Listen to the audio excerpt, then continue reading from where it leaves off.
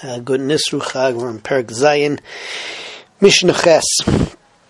Been talking about Shitufei Muvois for a little bit now, and we've been talking about what happens if there is less than the shear. How you go about adding it with being mezakeh, the other people in the Chatzar, and what have you.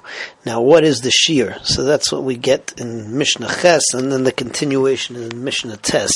So the shear splits. If there are many people in the Chatzeris, if you're talking about 18 or more people, so then the shear is 2 sudais for all of them. And if it's less than that, if it's less than 18 people, so then it's a Kashir Gregeres, which is the amount that you're not allowed to carry on Shabbos, a Shir Gregeres for each and every person who is being mishtatef into the Shituf. So that's the, what's it called? That's what it says in Mishnah Ches. Let's see that inside. Kamahu shiurai. So what's the shiur for the Shituf Muvais? Bizman Shem Merubim, when you have more than 18 batim or included in this Shituf Muvais. So then it's Mazan Shtesh Sudas Ukulam. It's food for 2 sudas for all of them together. Bizman Shem Watim Kegregra and Kegoyeris. If there's less than 18, so then it's a Shir Grogeris, Kegregeris, Litzah Shabbos, Kol Echad Ve'echad, for each and every house.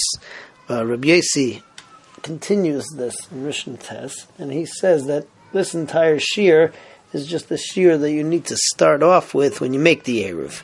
However, once the Eruv is in existence, even if it goes less than that, it still remains kosher, kol shehu. And he continues and he says that the reason that we're meko on that is because the whole reason for this Eruv in the first place is just so children and other people who are not so sophisticated will not forget about the fact that you're not allowed to carry on Shabbos.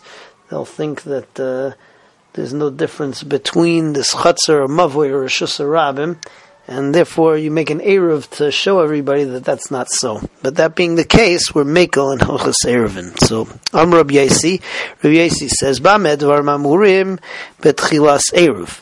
When do we say that you need this shear? That's when you're making the Eruv in the beginning. But when you're talking about what's left over from the Eruv, when the Eruv was made and now you just have to continue it, kol shehu. So anything that was there from the beginning, so any kol shehu of that was left over. Why?